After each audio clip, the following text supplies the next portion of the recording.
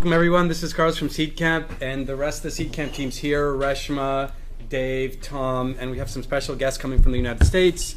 Fred and Todd from Foley Lardner, amazing lawyers from the Valley. And what we want to talk about today is flipping, or perhaps starting a company as a European or as somebody from India or China, and going to the United States and setting up shop there, and some of the challenges involved going through that. So I'm going to step out of the room for a little bit, but what I'd like to do perhaps is have you guys maybe go through some of the stuff that you typically, Todd, go through with a founder who's considering this very, very first step in their company formation when they're from, let's say, France or from the UK. Sure. So thanks. Thanks, Carlos. That's Fred. So, when we have entrepreneur or a company come in and we meet with them, I think the biggest question is, are they ready to flip to the U.S. or should it be something kind of less? So less meaning we just want to establish a U.S. presence, but they're not really ready to sort of go all into the U.S., move their principal headquarters to the U.S., basically have their ownership structure set up in the U.S. And that's the corporate dynamic. On the tax dynamic, we try to maintain flexibility and try to caution against flipping too early. Right, and in fact, to that end, I think it's maybe in the popular media, I think companies maybe read TechCrunch or hear from other founders, and they think right away, and they will often come into our office thinking, hey, we're ready to flip to a Delaware corporation. I guess maybe step back for a second and explain what a flip is. I think when the prototypical case would be literally you set up a U.S. subsidiary, you have the foreign parent, the original foreign co, and then you flip the ownership so that where all the shareholders originally are in the foreign company, that's flipped such that the foreign company becomes the subsidiary and the U.S. company becomes the parent. So stated another way, Todd's a corporate lawyer and Fred is a tax lawyer. The shareholders of the foreign company will just contribute their shares into the U.S. company and get back shares of the U.S. company. The U.S. company then ends up owning the foreign subsidiary entity.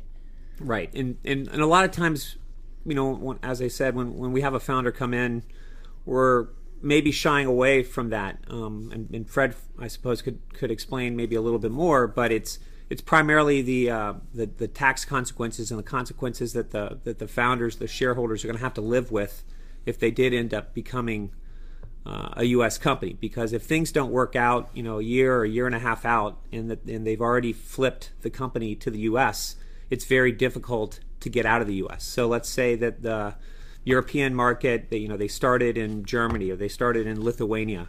And that market's continued to grow and they've continued to do well. Maybe they've kept their R&D, which is often the case in the home country. They've continued to pursue that market. They've hit the U.S. They thought they were all in the U.S. They decided to flip to the U.S. They wanted to make themselves sort of set up as best they could for U.S. Institutional investment. But at the end of the day, they didn't show the market traction, which is going to be kind of a gating factor, I think, in ultimately getting U.S. venture investment interest.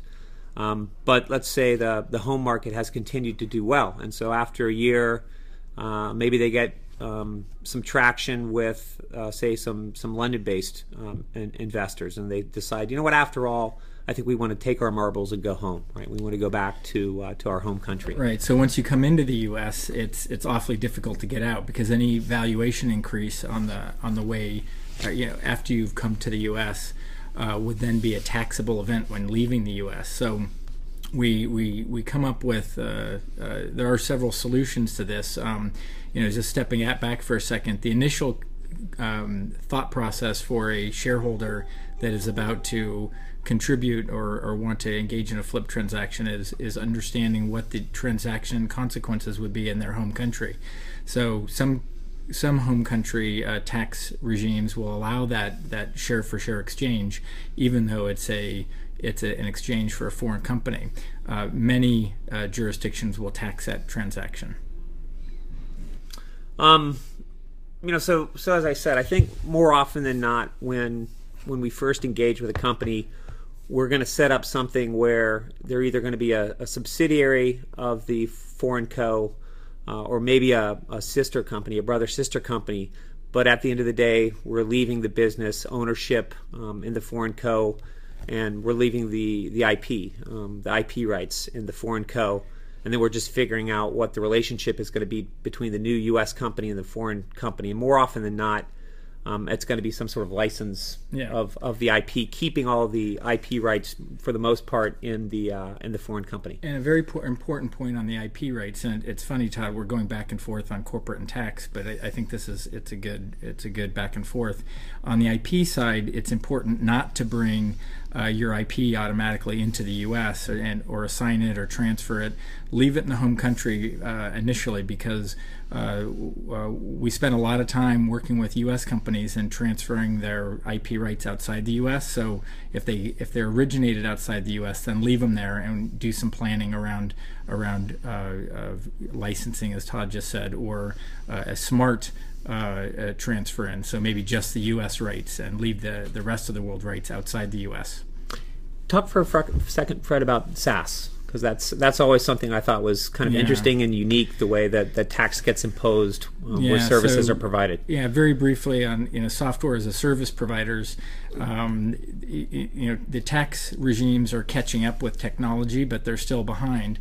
And so even though you have a foreign entity that's providing SaaS, a SaaS offering into the United States, you might become subject to tax in the U.S., even though you never had a presence there, and that's dependent upon if you're using a U.S. server and what type of functionality is being performed on that server. So we spend a lot of time. Sometimes we might set up a U.S. affiliate or U.S. subsidiary just to house those server server functionality and or to run the U.S. business. But SaaS is complicated, and definitely you need to talk with one of your corporate and tax advisors when you're doing that. And I thought that was pretty cool. You said the other day about Amazon and being able to click. Amazon has on their web offering. This isn't a plug for Amazon, but they have smartly set up their global SaaS platform offering in order to maybe not expressly address tax issues, U.S. tax issues or foreign tax issues, but you do have the functionality to choose what servers you're going to operate off of, both regionally as well as locally. So you can engage in tax planning using Amazon SaaS platform. Wow. Do you think the regulators will either... Do you see them having a problem with that, or it's a complete? It's partially because of speed. It's partially because of VAT issues, possibly income tax issues, possibly a number of different things, as well as business issues as well.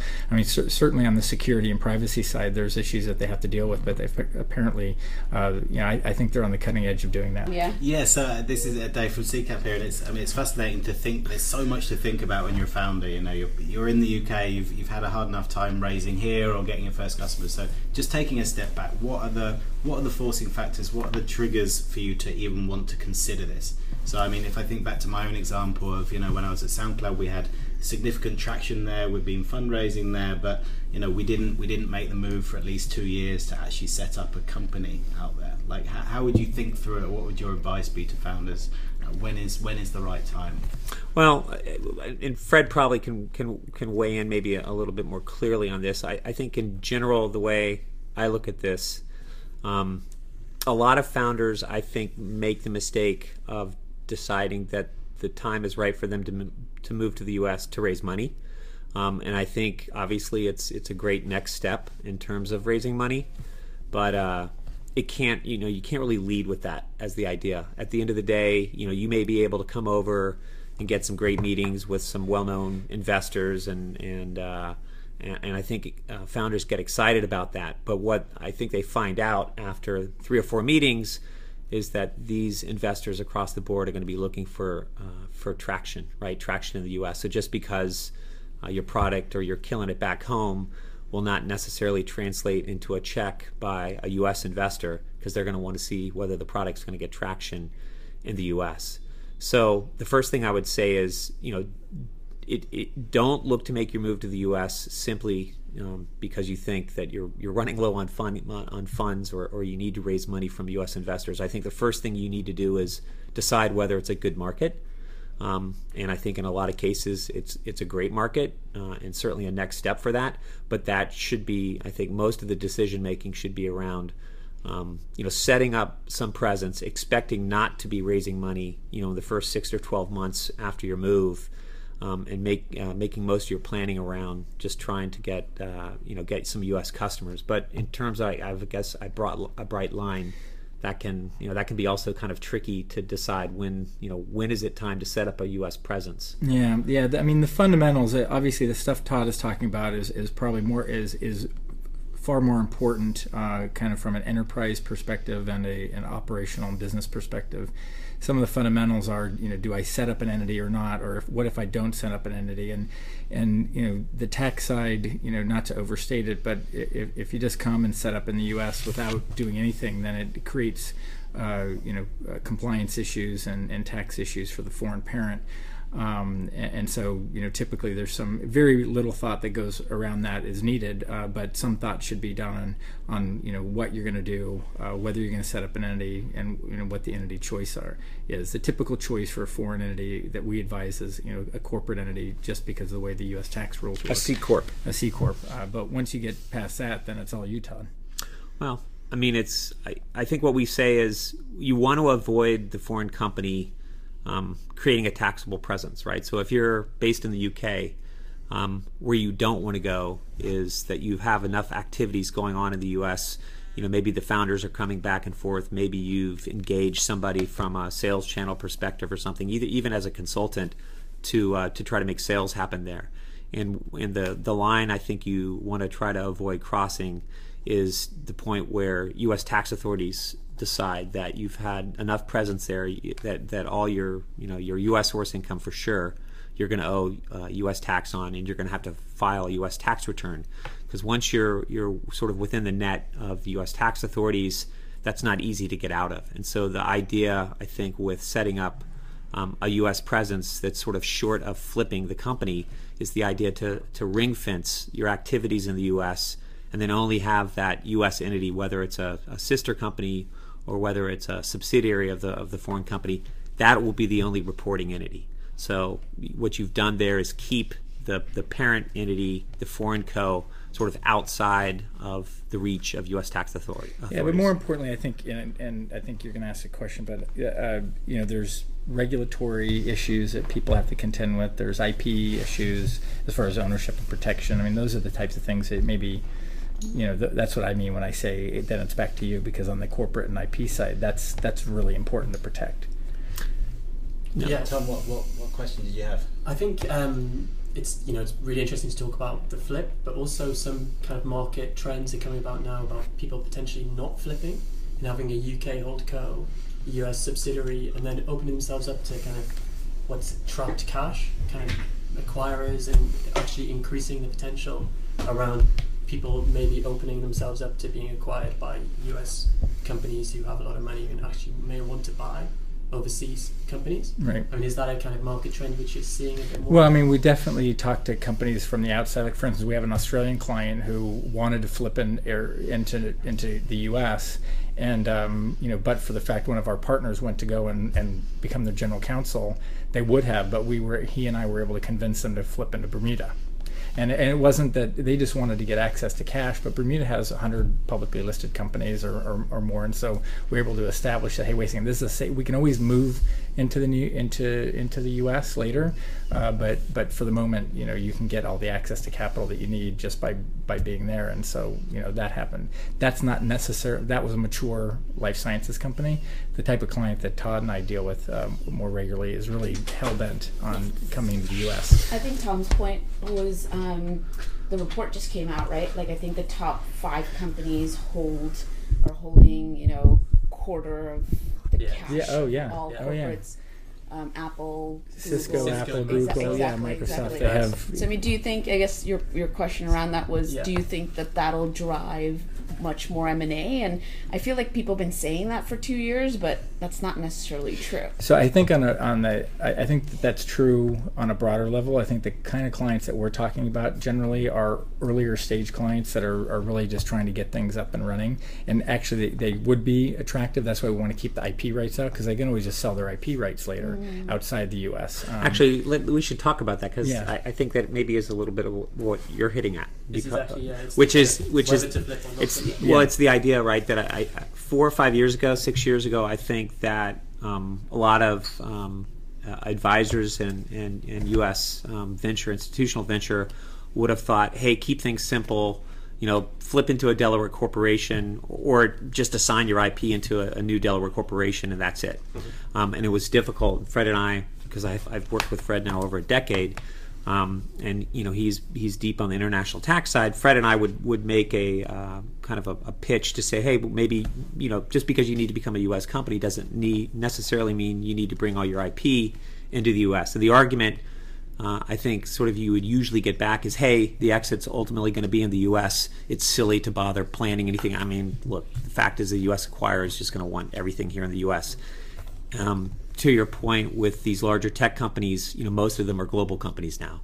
And so I think the idea of having left your IP rights outside of the U.S. actually can make you more attractive, because that's something that these companies want to do. If you're Cisco, right, and then the IP is already sitting offshore, sitting in Europe, that's great. Cisco has a hell of an operation. Yeah, I mean, there is a tax cost, and we come up with structures allowing them to utilize that foreign cash even when they're buying U.S. companies, but they certainly prefer using the foreign cash to buy foreign assets. And I mean, SeedCap is demonstrating firsthand that there is a vibrant early stage economy in software and life sciences and fintech and all the other ad tech, and so that's certainly going to be, I think that's a very good question. So one other thing, I mean, going back a bit earlier into the journey, so you're a founder, you're coming from Europe into the US. How important is the legal entity? You're thinking about talent, so I need to hire people from the US, which involves payroll, things like that. But I'm also moving some of my existing talent out to be part of the US office, so we're talking immigration. Yeah, immigration is key. What do you need to be thinking through in advance of those sorts of moves? Well, I mean, actually, it's a good point you raised on the immigration, because a lot of times that's going to drive, I think, the people's desire to maybe set up a U.S. entity straight away. And I'm not the immigration specialist in our firm by any measure, but I think the typical visa might be an E visa or an L visa, kind of by default. And with these types of entities, having a U.S. entity is going to be key. Right, and we certainly have better flexibility of equity compensation plans than you do here in the UK, for instance. So we don't have to have a qualified share plan in order to issue that tax-free to and incent employees. So, but that gets really confusing, right? Yeah, because sure, if you set up a sister company or you set up a subsidiary, you're not going to be offering stock option, right? Parent, but the point is, you're not going to be offering equity or options in your subsidiary or even the brother sister entity in the U.S. that doesn't own the business. Yeah, that's what gets. Who's going to want that? And so that's another one of those sort of band-aids that we have to do early on. Do you offer options? In the option plan of the foreign parent, do you offer? We've done the sort of phantom equity, which we sort of have an off-the-shelf plan, which is really just a payout if there's a change of control, but you're not really offering equity at the end of the day. I think that's one of the issues that gets really tricky. The other one is raising the early money, right? The early stage funds. Let's say you come to the U.S. and you can get $300,000 or $400,000 or $500,000. I would say that's not, and we see that, but that's not enough money necessarily to sort of go all into the U.S., right? To say I'm going to flip to the U.S. because I got a check waiting for me for $300,000 or $400,000. So what do you do? Again, you're not going to be able to have your subsidiary or this sort of assetless U.S. affiliate to sell securities or even convertible debt. So that's going to necessarily have to come from the foreign company. I think the UK is interesting in that more and more U.S. investors, I think, have accepted the idea that investing or getting a note or whatever, or ordinary share investment in a UK entity seems fine. I think we encounter much more resistance, frankly, from companies that are based in countries that aren't the UK for whatever reason. I think they've developed sort of a comfort zone for U.S. investors. So it's not quite, I think, the automatic that a lot of founders from other companies have to. And just to touch on the convertible debt thing for a second, convertible debt for a foreign company coming to the U.S. that might want to do a flip, typically it becomes very complicated in converting into either stock or convertible debt of the new parent. So something to be thought of as well. Cool, excellent. Well, I mean, maybe we should just settle on a few final words. Or Tom, did you have one final question before we wrap up? I think the kind of the discussion around whether to flip or not to flip. It seems like there's quite a few things to consider both sides, and it sounds like something which you really need to take a lot of advice and kind of like loop in your attorneys at the kind of earliest possible point. I mean, it doesn't. It's not an expensive process. I mean, we're probably doing 30 a year or 2 or 3 a month. It seems like, but so it's kind of we were able to get right to the point very quickly. The typical cost piece about around this is what the client, how focused the client is. I think right. I mean, I think if we have a focused client, then it's a lot easier process. And we get some pretty sophisticated people, and the conversation goes pretty quickly. But it's not like people, I think, have to be fluent in international tax to make a decision, right? Yeah, that's part of what we're helping them out with. Yeah, it's less about tax than anything else. I think it's just if you're going to do it, then tax becomes an issue. Cool. Well, we always like to wrap things up with you guys being able to shamelessly plug anything you want. Since we've been talking about Foley and Lardner to some extent, that is an option, but perhaps you have other options that you'd like to talk about, charities, events, your charity begins at home. Like I said, Todd said earlier, we've been working together 10 years, and Todd fell into this inbound practice where I think it was a lot of time he spent at Plug and Play, and he's developed a very, very nice niche in the Valley, and I think we're getting as much or more inbound exposure than anybody else I know, and we're going to continue doing that as a team, and that's, I think, Foley and Lardner is a great place to do it. Yeah, so we work out of the Palo Alto office. We have a San Francisco office, so we get up there pretty frequently as well. But we work with companies from Latin America, from Europe, from Asia. They're really, I can't think of anywhere necessarily. Actually, Africa, I've done a couple of things. I did my first Mozambique deal with you as your client. That was a fun one. So not too many continents left. Antarctica, maybe. No, and that list is growing. So. Excellent. The next ice deal. Well, guys, thanks for joining us, and till next time. Right, Thanks. Thank you. Go Seed Camp.